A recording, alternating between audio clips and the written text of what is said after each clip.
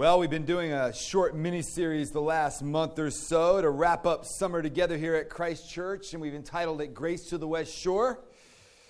I actually could have named it Basic Christianity. Week one, we asked, how do you become a believer?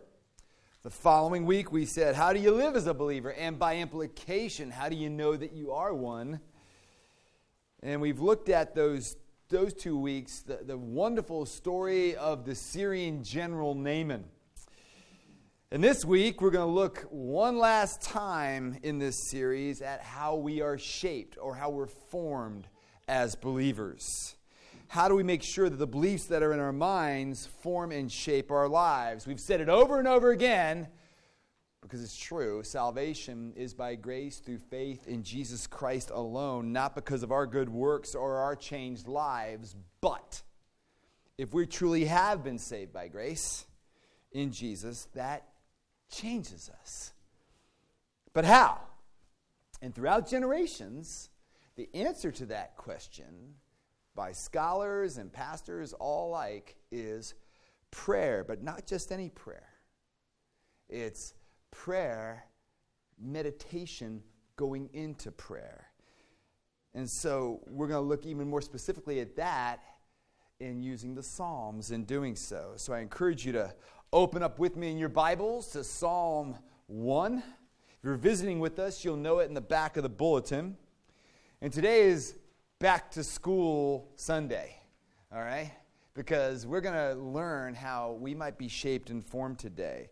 So young people, you'll notice in the back of the bulletin there is sermon notes. I encourage you to write in them because my rector, when I was your age, had a very similar message like this, and I remember it to this day because he spoke to me like the way I'm speaking to you, young people.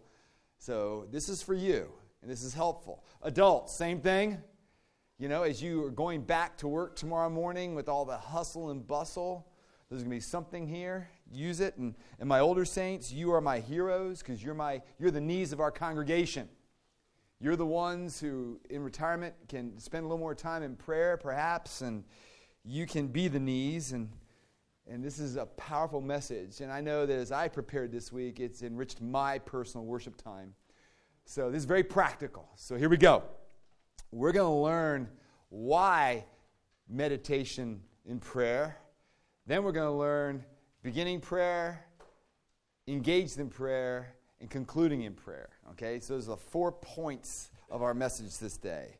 Why meditation and prayer, beginning meditation, remaining in it, and concluding it and wrapping it up. Let's look at the why. There's 3 big reasons why we get involved in meditating on the Word of God. Because here's the key. It's the life-changing, formative key. Because a lot of people have said to me, I've prayed and it's never done me any good. It's never changed my life. All right. We're going to teach you how this morning. Barb Finley alluded to it last week, because this is what we do in our journey groups. We teach one another for the first 6 weeks how to do this. And so we're going to look at Psalm 1 as the key, because the Psalter, which is God's prayer book, if you will, in the Psalms. We have the Book of Common Prayer. Well, the Psalter is another word of saying the Psalms. And if you go to the Book of Common Prayer in 79, you'll notice the very first page says the Psalter, which means the Book of Psalms. That's all it means. And Psalm 1 is an introduction to the Psalms. It's not a prayer back to God. It's an introduction of what this, if you're in this book, what your life will look like. In Psalm 150, 6 verses, just like Psalm 1, they're bookends, talks about how we properly conclude our prayers with praise. So that's what we're going to look at today, because in the Psalms, it's filled with all kinds of emotion. There's rejoicing prayers. There's pleading prayers. There's laments. There's imprecatory prayers, praying for justice on the enemies of God. And so there's all kinds of emotions. But here, number one, the reason why we do this is because notice what meditating in prayer on God's word does for us, verse 3, that this person who does such is like a tree planted by streams of water that yields its fruit in its season, and its leaf does not wither. Because meditation taps you into the well of God's grace, the groundwater, so that your leaf doesn't wither when there is no rainfall in your life.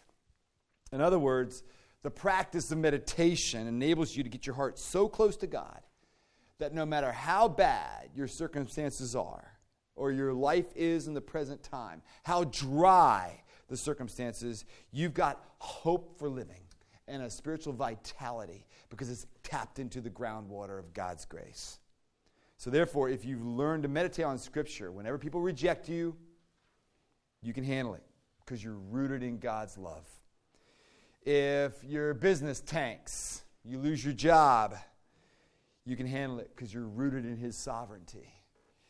If you're a mess when life hits you like this and you've never learned to tap into the groundwater, life falls apart. And so the unbelieving world, verse 4, is spoken about as chaff that the wind drives away. Chaff it has no root. It's dry grass that as the football team runs over it and over it and over it, they're eventually running on nothing but dirt, right? That's what happens. Although kids practice on turf these days. They don't understand that experience. But that's the point. The point is chaff is just dried up grass, wheat. And if we don't learn how to meditate, we're like that dry grass that the wind blows away when life hits you. See, there's a great scene in the Return of the King in the Lord of the Rings trilogy where Pippin is noticing as Gondor is falling to the evil army of Sauron. He looks up at Gandalf the White and he says this, in his face Pippin saw first only care and sorrow, but as he looked closer, he perceived under it all that there was a great joy, a fountain of mirth that would set a kingdom laughing were it to gush forth.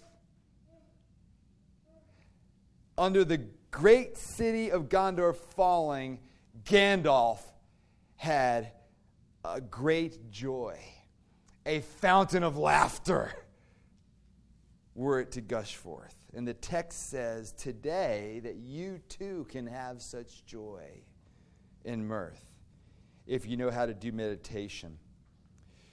Let's look at verse 1 for a second. Blessed is the man who walks not in the counsel of the wicked, nor stands in the way of sinners, nor sits in the seat of scoffers, but his delight is in the law of the Lord, and all his law he meditates day and night. That word delight in the Hebrew means to feel rich. That this person loves the law of the Lord, which is another word for all of Scripture, by the way. Because that's what it meant then, and that's what it means now. It's all of God's word. And it's taking the abstract thoughts about God and bringing them into your heart. Meditation is the mind descending to the heart. To the point that your whole body catches on fire with the reality of the truths that have been revealed to you. It's pressing the truth of God deep down into the heart so that all of our lives are affected by it. And notice that it's all the day long. On his law he meditates day and night. It's not an Eastern meditation that encourages you to empty your mind. As Christians, we're not called to empty our minds, but to fill our minds with Scripture. So meditation is the mind pressing its thought into the heart until it catches fire and our lives are affected by it and it changes our character. And we don't do it just once a day. You bring it back. You keep it to the forefront. You think about it. Not mechanically just setting your timer necessarily for a time of prayer, but just it keeps coming back to you. It's not just, all right, I get my quiet time in the morning, check, I'm good to go. But rather, more than once a day, you reorient your mind back to the living God and the truths that you've been reflecting on, making him the center of your attention. And the word meditate means to think, to ponder, to intensely focus, and ask questions. And we're going to talk about that in a little bit. And beyond that, we get the metaphor of that tree. because that's what the believer's life looks like. So that's the first thing. When you meditate, you bear fruit. Secondly, meditation this way, walking into prayer, it jumpstarts you like a cold car on a February morning in Cleveland.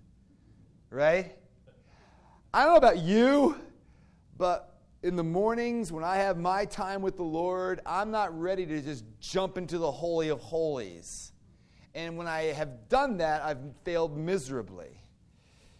No, because the fact is our hearts are cold, and you know it's true. But when you meditate this way, it warms the heart. Luther's barber had no clue on how to pray. And so he said, Master Martin, can you teach me how to pray? And so Martin Luther said, sure, I'll write you a letter. He wrote him a 40-page letter. You can go online, Google it. I challenge you this afternoon. Luther's letter to his barber on prayer. It's all there, and you can skim the first 38 pages. It's all good, but the last 2 pages are absolute gold. Absolute gold. And that's what we're going to be talking about. And Luther would say, when you open up God's Word, go to the Psalms, he would say. Or take the 10 Commandments, or take the Lord's Prayer. And ask yourself, what is this teaching me? What does it show me about God that I can praise Him for? What does it show me about myself that I need to confess? And what does it show me about what I need in my life? Those 4 things is what he teaches in that letter. And all of a sudden, you keep doing so, and you keep doing so, and you keep doing so, until all of a sudden you feel warmth. And then you're ready to pray. Then you're ready to go. So that's the first thing. It warms your heart to get into a prayer time. And last but not least, it gives us the language of prayer. We learn to pray because we're praying God's word back to Him. You're Anglicans. This is what we do. The service that we do today is filled with Scripture. Kimmy and I had this funny idea a long time ago that maybe we would adopt a kid. We had 4 and we stopped. But the reality is, for a little bit of a while, we were talking about, because it was popular in Christian circles, because the Russians had opened their borders to us, and we could adopt a Russian baby. And I said, awesome, sweetheart, let's get a Russian hockey player and name him Yuri. Yuri Sherman, number 27, Pittsburgh Penguins. Awesome hockey players. It'd be awesome. She's like, no, I'd rather have a girl who's a Bolshoi ballerina. And I'm like, yeah, right. But the reality is when you adopt a child into your life, you don't say, from Russia, you don't say, we better learn to speak Russian so they can understand us. No, when you adopt a baby or have a baby, he'll learn the language in response to what you're speaking to them, right? And that's exactly what's going on in meditation, because true prayer is a response to the Word of God as He speaks to us. So that's the big reasons why. Let's look at this, okay? Let's go to class, right? You got your Bibles open, right? We're on Psalm 1. All right, so that's the first thing. So I want you to look at your sermon notes, and on the side, write vertically, not horizontally, vertically, the words P-R-A-I-S-E. Praise in the margin there. So that's the first thing I'm asking you to do. You have your Bible, or, ladies and gentlemen, as Anglicans, the Book of Common Prayer. You can open up to page 585, and it says the Psalter. Cranmer, you'll notice in Psalm 1, it says Book 1, First Day Morning Prayer. Guess what that means? First day of the month. These are the Psalms you pray during your time of prayer in the morning. All right, so Psalm 1 through 5 are those prayers, and then you get to Psalm 6, first day evening prayer. That's an idea. I wrote in this in 1991, because this is the beloved prayer book that my mother-in-law, who passed away, gave to me. Because I said, I don't have my own Book of Common Prayer. She said, I'll fix that. And I wrote the months in there because as a young teacher and coach who was very busy, as many of you are, I couldn't do 5 Psalms in the morning, thank you very much. I'm eating my cereal and I'm reading Scripture and I'm trying to use meditation to get me into my prayer time. I would just read one Psalm.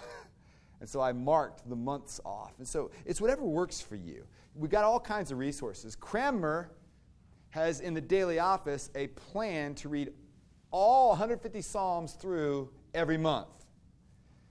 Benedict, in his Benedictine order, the monks, as their prayer office, would read all 150 Psalms a week. They're monks. They bake bread and pray. That's what they do. All right? I don't know if that works for American suburban type people. All right? God bless you. You know, if that works for you, that's great. But the reality is, our Bibles are open, the Psalms are open, and that's how it's best for us to begin. All right? We start just reading it out loud. Blessed is the man or woman who walks not in the counsel of the wicked, nor stands in the way of sinners, nor sits in the seat of scoffers, but his delight is in the law of the Lord, and on his law he meditates day and night. Read it out loud. And let the words jump, because they will. They'll jump out at you. Something will jump out at you as you begin. That's the first part. Second, how do you remain in? How do you meditate on the whole Word of God like Luther? Well, let's start with our acronym I had you write down, all right? And really, it's we're overlapping here. First, P stands for pray. First, we ask the Lord to speak to us through His Word. Take just a few seconds, if you have to, and just say, Lord, this is your Word. Speak to me afresh this morning. Next, R stands for read the Word of God. Start with the Psalms, and then you can use anything in the Scripture. You don't have to use just the Psalms, but read the text, and I would encourage you to read it out loud to yourself. So you let the words really jump. A means that's when you start to ask the questions. You can use Luther's questions. You can just who, what, when, where, how, and why. The old reporter's outline, right? Those of you who are journalism majors know. Just let's ask questions of the text. Don't just read it and say, that's nice. If there's something you don't understand, ask the Lord. Look at we'll talk about the context. I means interpret the context. Who's the author? What's going on contextually in the text?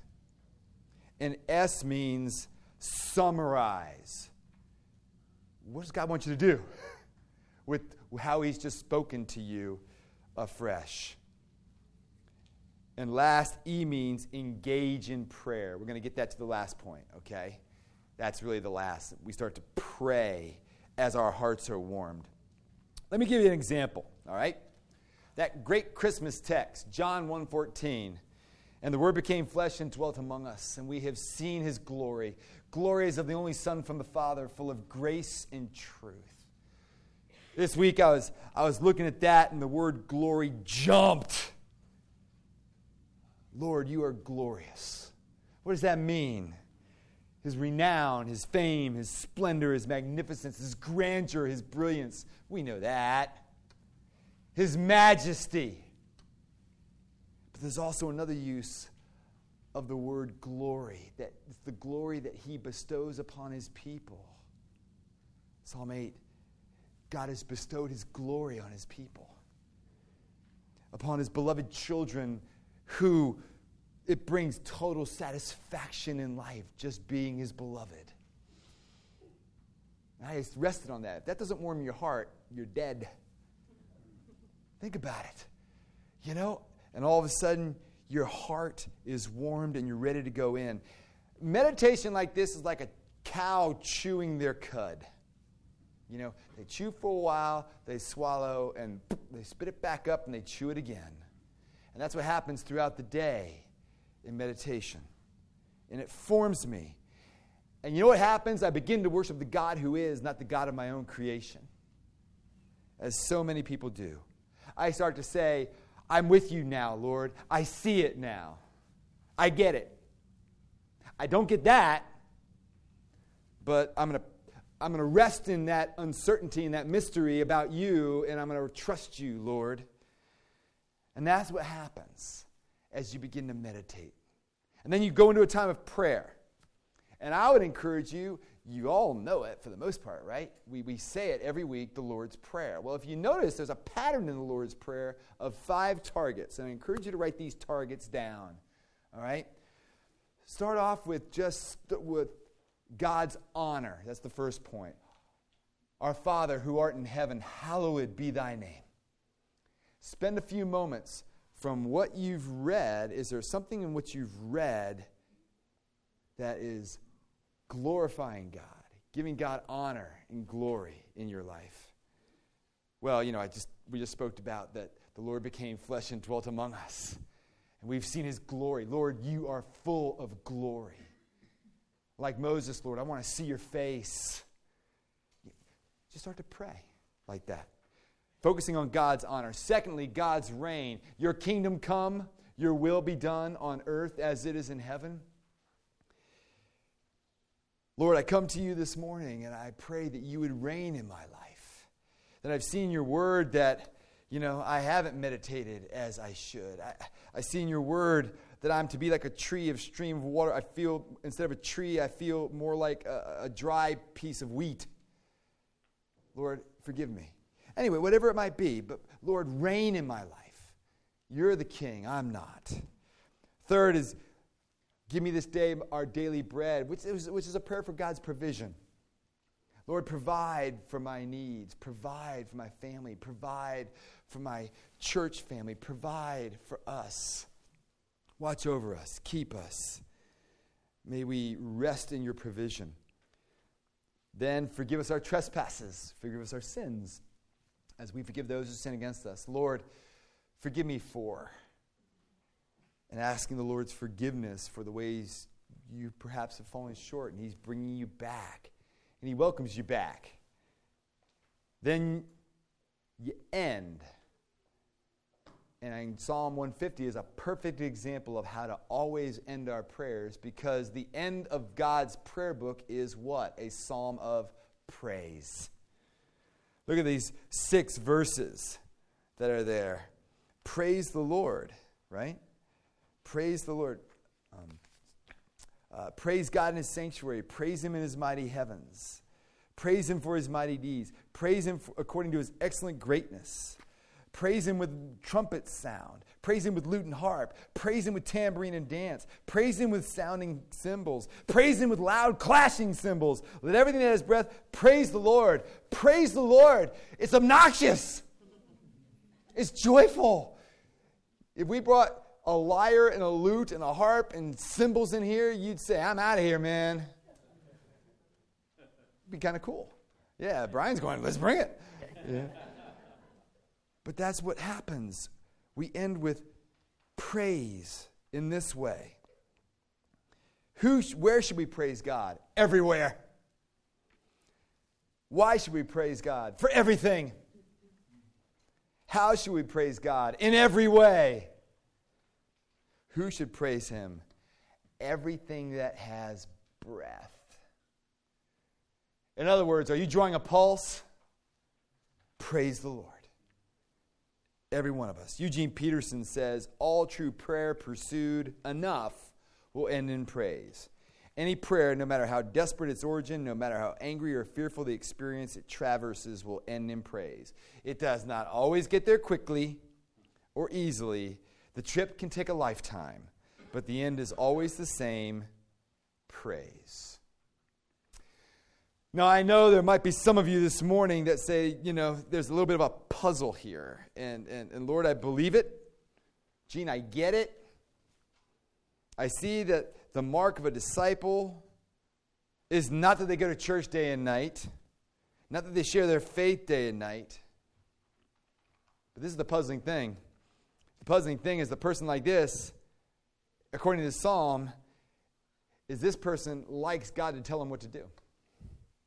They're happy to have God cross his will. Thank you, sir. May I have another? That's the mark of a disciple. That proves that you've tapped into God's well. And how does that happen? Because as you read Scripture, if you're like me, you read the sermon, something like the Sermon on the Mount, and you go, great, I can't do that. Mark Twain had a recurring nightmare of a 300-pound Bible sitting on his chest as he was sleeping, just weighing him down, and he couldn't get out from under it. That's very realistic. You see, none of us delight in the law of the Lord the way we should, or the way this person does. No one can live that way. But there's one who did. Hebrews 10 says of Jesus, "Behold, I have come to delight in your will, O God, as is written of me in the scroll of the book." Jesus prayed night and day. You heard it in our gospel reading. Before he chose his apostles, what did he do? Prayed all night. 10% of Jesus' speech is Scripture. 10%. He was always in Scripture, meditating and delighting in all of Scripture. And you might be thinking, great, Gene, thanks. That makes me feel worse. How can I possibly be like that? Well, when you look at Jesus Christ and you see him using the Psalms in this way, don't look at him as your example. Look at him as your Savior. He was in the uttermost pain upon the cross. You know, when you stub your toe, more than likely, when you're in great pain, you're going to say whatever is in your heart, right? And many of us, out of our mouths, would probably not come Scripture. Jesus upon the cross quotes Psalm 22, my God, why have you forsaken me?" He's doing what we should be doing. He's handling the Word of God even as he's dying for us. He's saying, I have become chaff for you. You don't have to. He was upon the cross for us so we could tap into the well water as trees, and we could be brought in and flourish with abundant life, abundant joy, bearing fruit that would be contagious to our community. For Jesus lived the life we should have lived, and he died the death we should have died. And all of our guilt for not being able to live the way we should is all on him. It's taken care of. That's grace. So let's pray and ask God to make us meditators and delighters. Let's pray.